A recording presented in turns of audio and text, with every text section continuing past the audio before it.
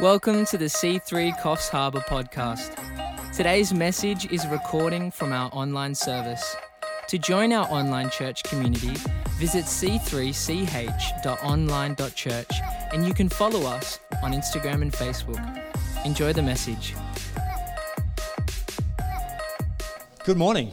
So great to have you here. As Anna said, we are actually week 2, not week 1, into the Standard. Yes, last week was the intro, and this week we're going to get right into unpacking the Sermon on the Mount, Matthew 5, 6, and 7, to just see what it is that Jesus taught about how the kingdom of God works.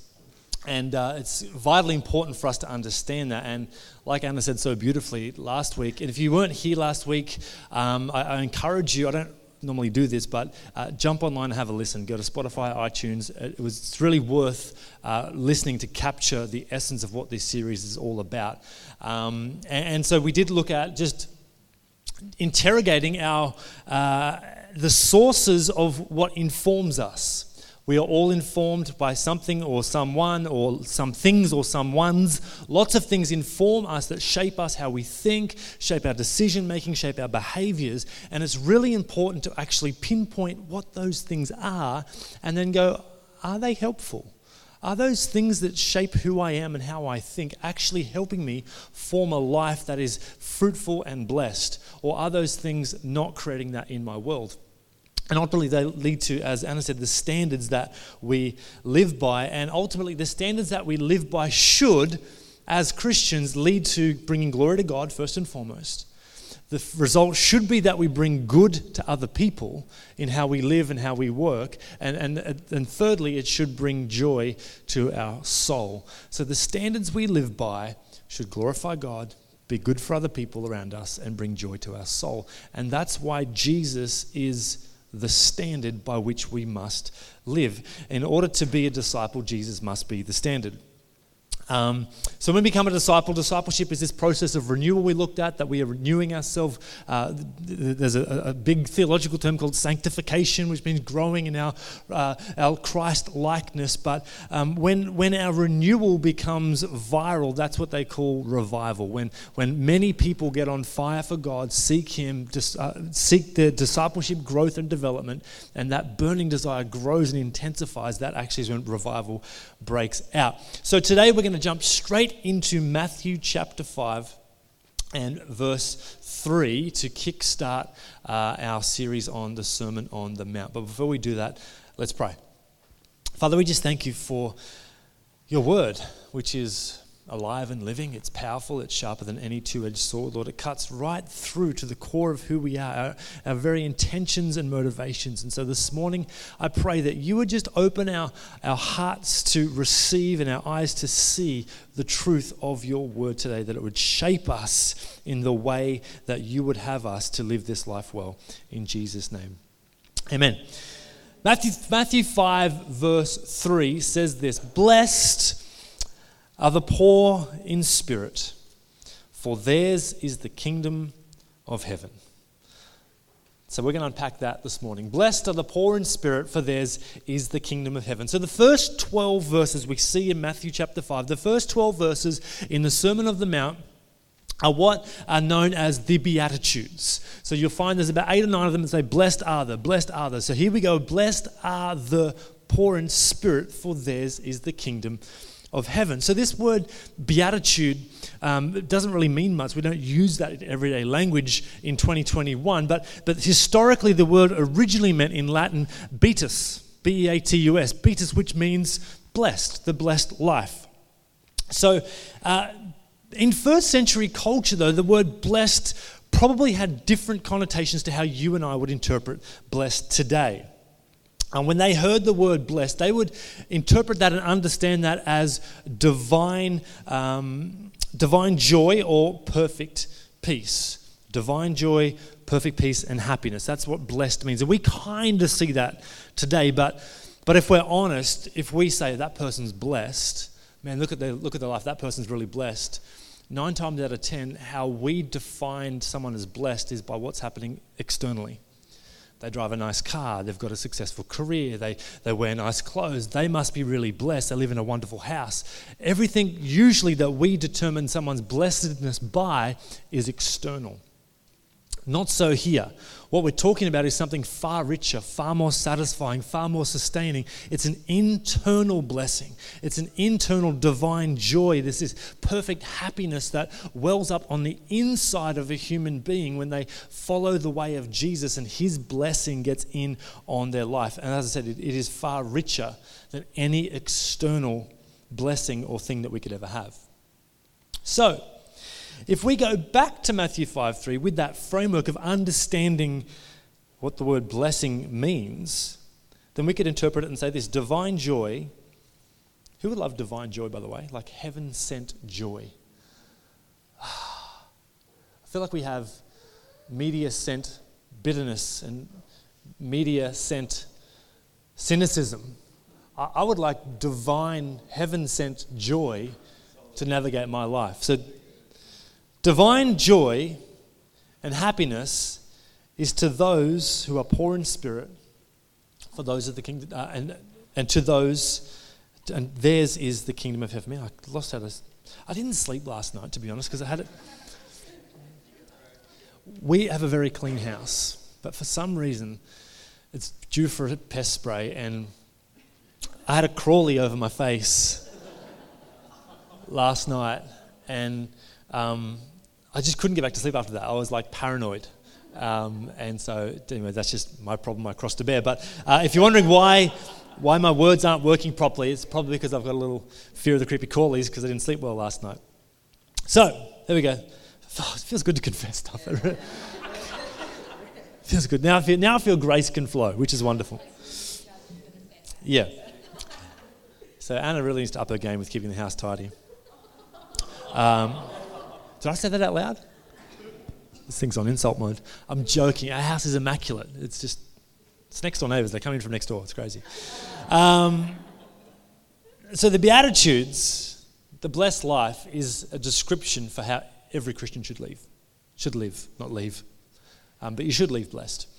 So these blessings, these ways, these statements that Jesus gives are the standard for every Christian to live. And the first Beatitude that we see here in the Sermon on the Mount comes with a promise. Not just blessed are those who are poor in spirit. That's a promise. We are blessed. We can have this divine joy. We can have this perfect happiness. This is what God gives us. And we read that in John 10 where Jesus says that his joy be in us and be filled. But also, the promise is that we would have the kingdom of heaven, that ours would be the kingdom of heaven. Which we can conclude then that there is no one currently. Think about the billions of people, right, that are now in heaven, that have lived over the history of humanity, that have found faith in Jesus, found favor in God's eyes, and now after the end of their life here on earth has completed and they've run their race, they're now in heaven. Now think about how populated heaven is, billions and billions and billions of people. Every one of them is poor in spirit because it's the prerequisite to actually get into the kingdom of heaven. Blessed are the poor in spirit, for theirs is the kingdom of heaven. The kingdom of heaven belongs to the poor in spirit. There is nobody in heaven right now that is not poor in spirit. Isn't that crazy? So right here we see the first step on the ladder of the Christian faith. This is not some echelon that we need to aspire to get to. This is not, I want to go on a prayer and fasting retreat for 40 days and 40 nights to get to a place of being poor in spirit. This is the starting point. Like this is where the rubber hits the road. This is the beginning, the green light of the Christian life. Now, the problem is, what do we mean by poor in spirit? How do we interpret this phrasing, this poor in spirit statement that Jesus gives us? Many people have had many different ideas. Some have interpreted this to literally mean blessed in spirit are the poor. And doesn't that sound good? That sounds really Christian. It sounds like blessed in the spirit of the poor. So poor people, because they don't have much, their spirit is rich and they are blessed. But is that the word that Jesus, like when you change a couple of words around, just because it sounds nice doesn't mean it's true. And that's not what actually Jesus taught. Jesus did not say, blessed in the spirit are the poor. He said, blessed are those who are poor in spirit. So, the Bible does not teach that the poor are more spiritually healthy than the rich or the middle class. The Bible doesn't teach that. There is no such distinction, spiritually speaking, between someone's material wealth or absence of it, because we're talking about the spirit of a person. Now, somebody's wealth can be an inhibitor to them opening their spirit to the things of God, but so can somebody's poverty. And we just need to look around. Like, this is the thing, we can fall into these Christian traps of believing these little these statements that sound really good, like the poor are so much blessed because they don't have the distraction of riches. But let's look at it logistically for a reason. You look at poor communities, is the crime rate generally high or low? Is the sin rate generally high or low in poor communities? Well, it's pretty high. You look at wealthy people too, and the sin rates and the crime rates pretty high there too, but it's far more sophisticated and they've got ways of getting around it. So it's not a case of their spirit is richer and their spirit is more mature or more healthy because of their wealth or lack of wealth. That is not at all what Jesus is saying. He's talking about the actual heart of an individual. We've got to look past that stuff. Blessed are the poor in spirit. It's talking about humility. Because that's for everybody. That's across the board, humility. James 4:6 says that God pours his grace out to the proud, not the poor. He pours his grace out to the humble, and he resists the proud. So God is looking for humility. Being poor in spirit means this. Really simply, here's the picture that will help us understand what poor in spirit means. It means emptying out what once was to allow God to pour in what he needs to pour into us. It's like if you have a cup of coffee and you're halfway through it and then you get distracted to do some stuff and it goes cold, you're not going to top up that coffee with the fresh hot brew, are you? You're going to tip out the old in order to put in the new so you can have the fresh coffee that you need for you. And that's like us.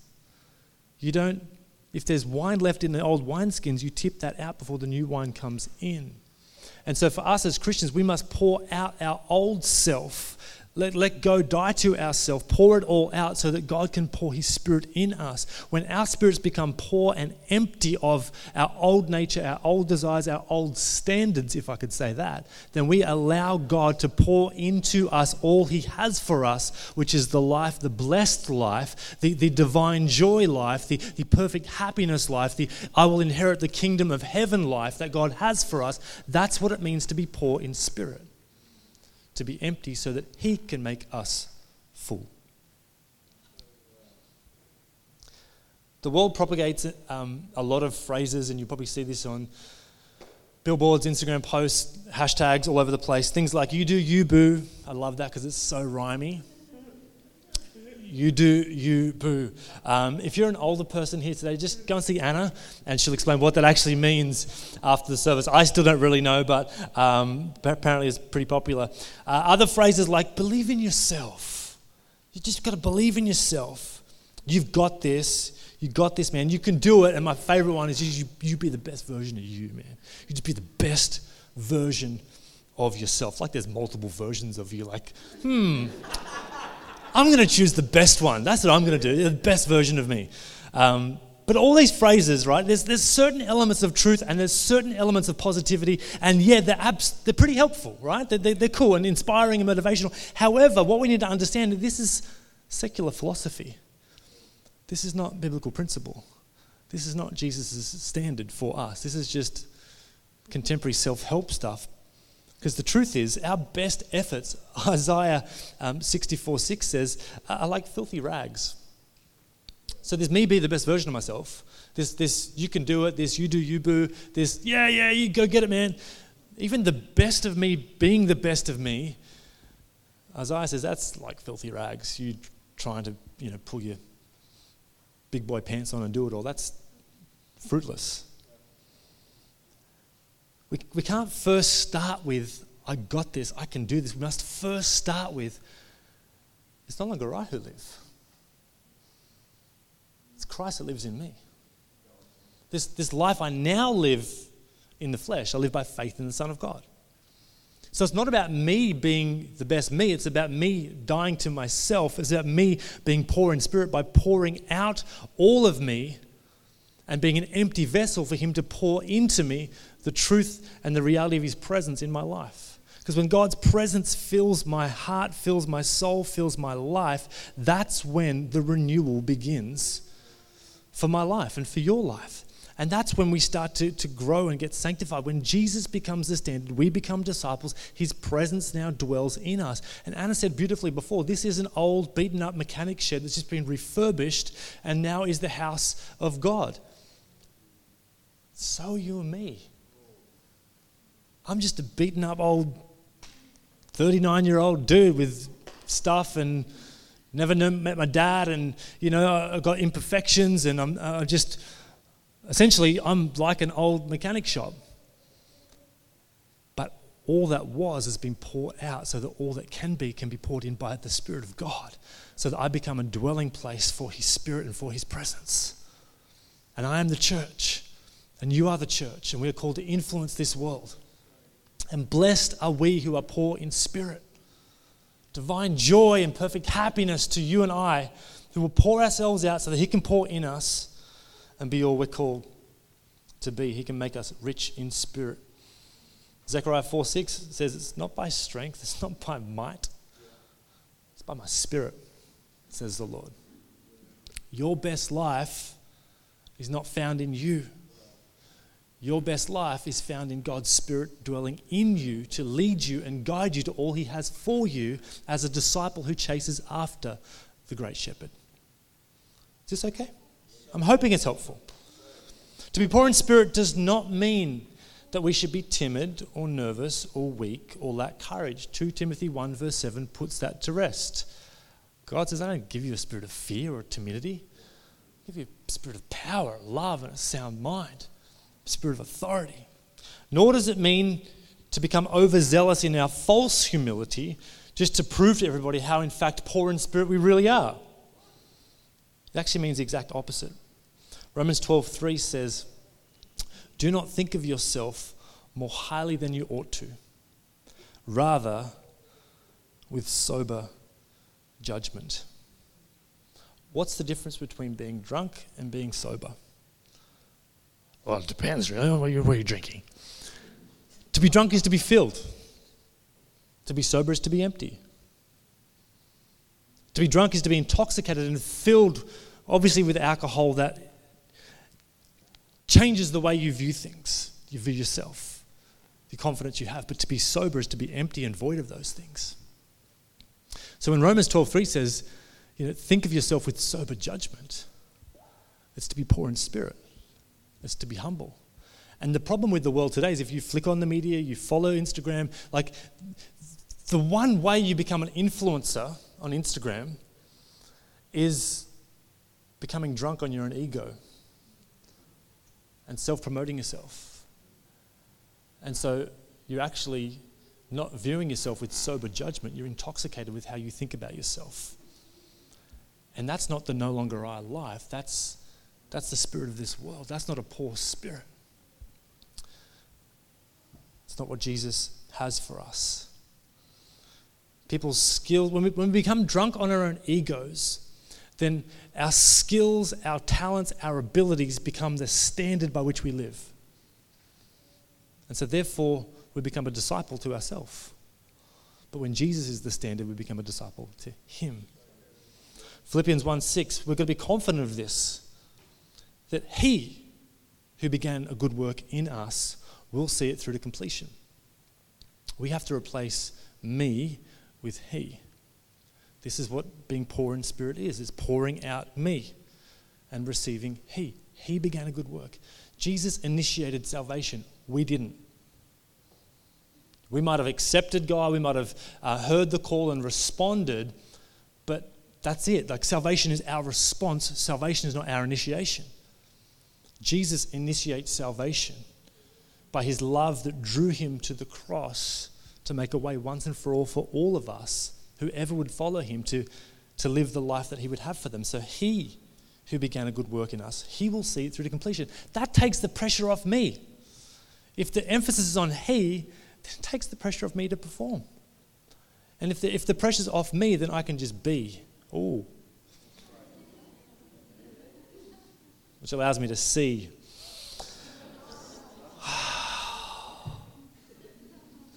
I think I've exhausted it. I think there's nothing left. I think I'm done. Being poor in spirit is saying this: less of me, more of you, Lord. And this is a good way to remind, just a word picture. To be poor in spirit, just use the wordplay of pour. We pour out. We empty ourselves. We become humble so that God can raise us up. God can bless us. God can pour into us all he has for us.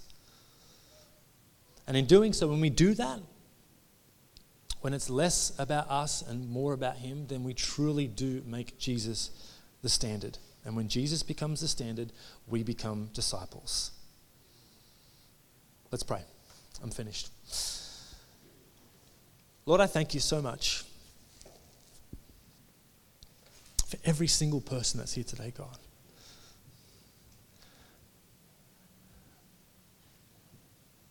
Lord, I don't know the situation that people are facing here today. I don't know every nuanced detail of their world, Lord, but what I do know is that you have an incredible plan for them, that you've put them on this planet for a purpose and a reason. And Lord, I pray that you would help us discover what that reason is. Help us discover our true identity and our true purpose on this earth. And it's far more than just to live a fun life and have a job and get superannuation in the bank and then retire and then die.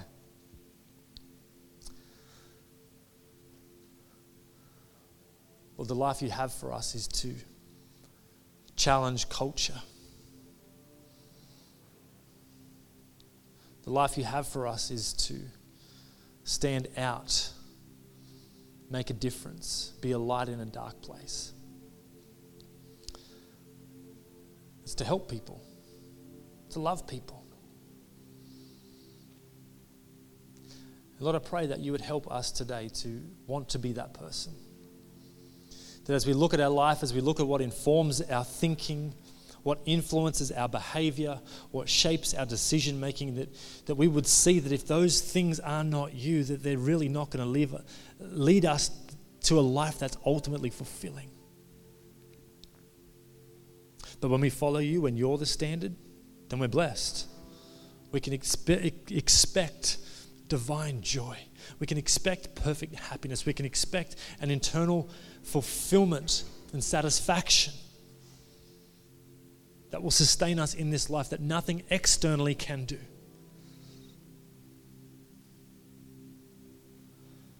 And let's be honest. Most of us at one point or another, we have chased external things to try and fill an internal void, and it's never ended well for us. It might feel good for a season or a moment, but that empty, dull ache in our heart still exists, and that can only be healed and changed by an internal blessing, which comes from following Jesus, being poor in spirit and pouring out all of who we are so that he can pour in all he has for us as his followers. And so God, in this moment, as we make this decision to contemplate our life and challenge our perceptions and preconceived ideas, Lord, I want to pray for anyone who would make that decision today for the first time to follow you, Jesus. That they might have realized that the standard the world offers is not satisfying. It's temporal at best. It's certainly not eternal. And with every eye closed, just out of respect for those around you, and also respect for yourself to be present in this moment, to contemplate these words. I just want to ask if there's anyone here today that would say, hey, Justin, I want to choose to follow Jesus today. I want to make Jesus the standard for my life. Maybe this will be for the first time. You've never done this before, but you've been exploring, searching, and for some reason it feels like the light has just switched on in your soul. Or maybe it's time to come back to God, that your standard has slipped. And Flip, if I'm honest, my standard slipped too all the time. Jesus is not always the standard by which I live. My flesh is at war with my spirit. Like Anna said, we've got to daily, thousands of times daily, put our trust back in him, continue to prop him back up as the standard.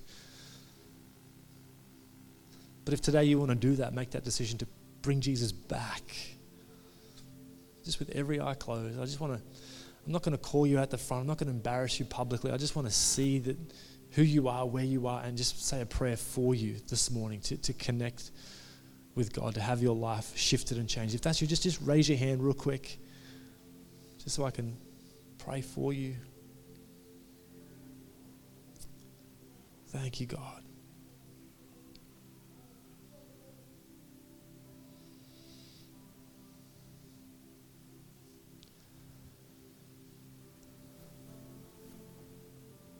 So good.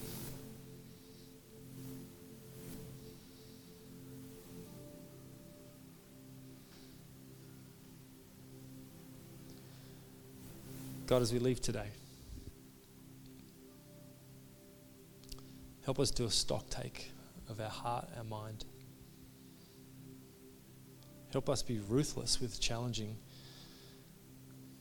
the way we think, the way we behave, the way we view ourselves, the way we view you. And Lord, help us this week to think about what it means to be poor in spirit. Are we really pouring ourselves out, emptying ourselves of the old to be filled with the new?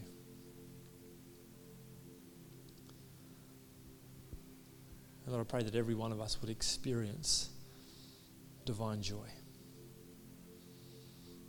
that we would taste perfect happiness. And you might think, Justin, I don't deserve that. Let's open our eyes. Amen. I finished that prayer.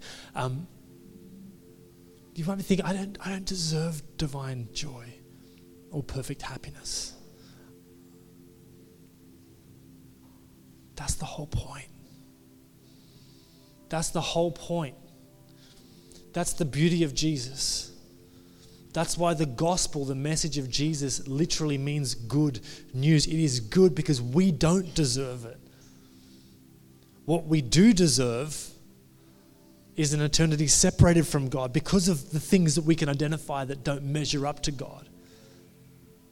But that's the beauty of God. That while we were dead in our sin, Christ died for us. While we were enemies of God. So we don't deserve salvation. We don't deserve divine joy. We don't deserve perfect happiness. But shouldn't that make it so much more sweeter because we get to have it anyway? We get to freely enjoy and partake of the life that God has for us because of his immense love for us. Is that a license to sin? No. It's a license to enjoy all that God has for us. Thank you for listening to this podcast. For more information about our online services, visit c3ch.online.church and come say hi on Facebook and Instagram.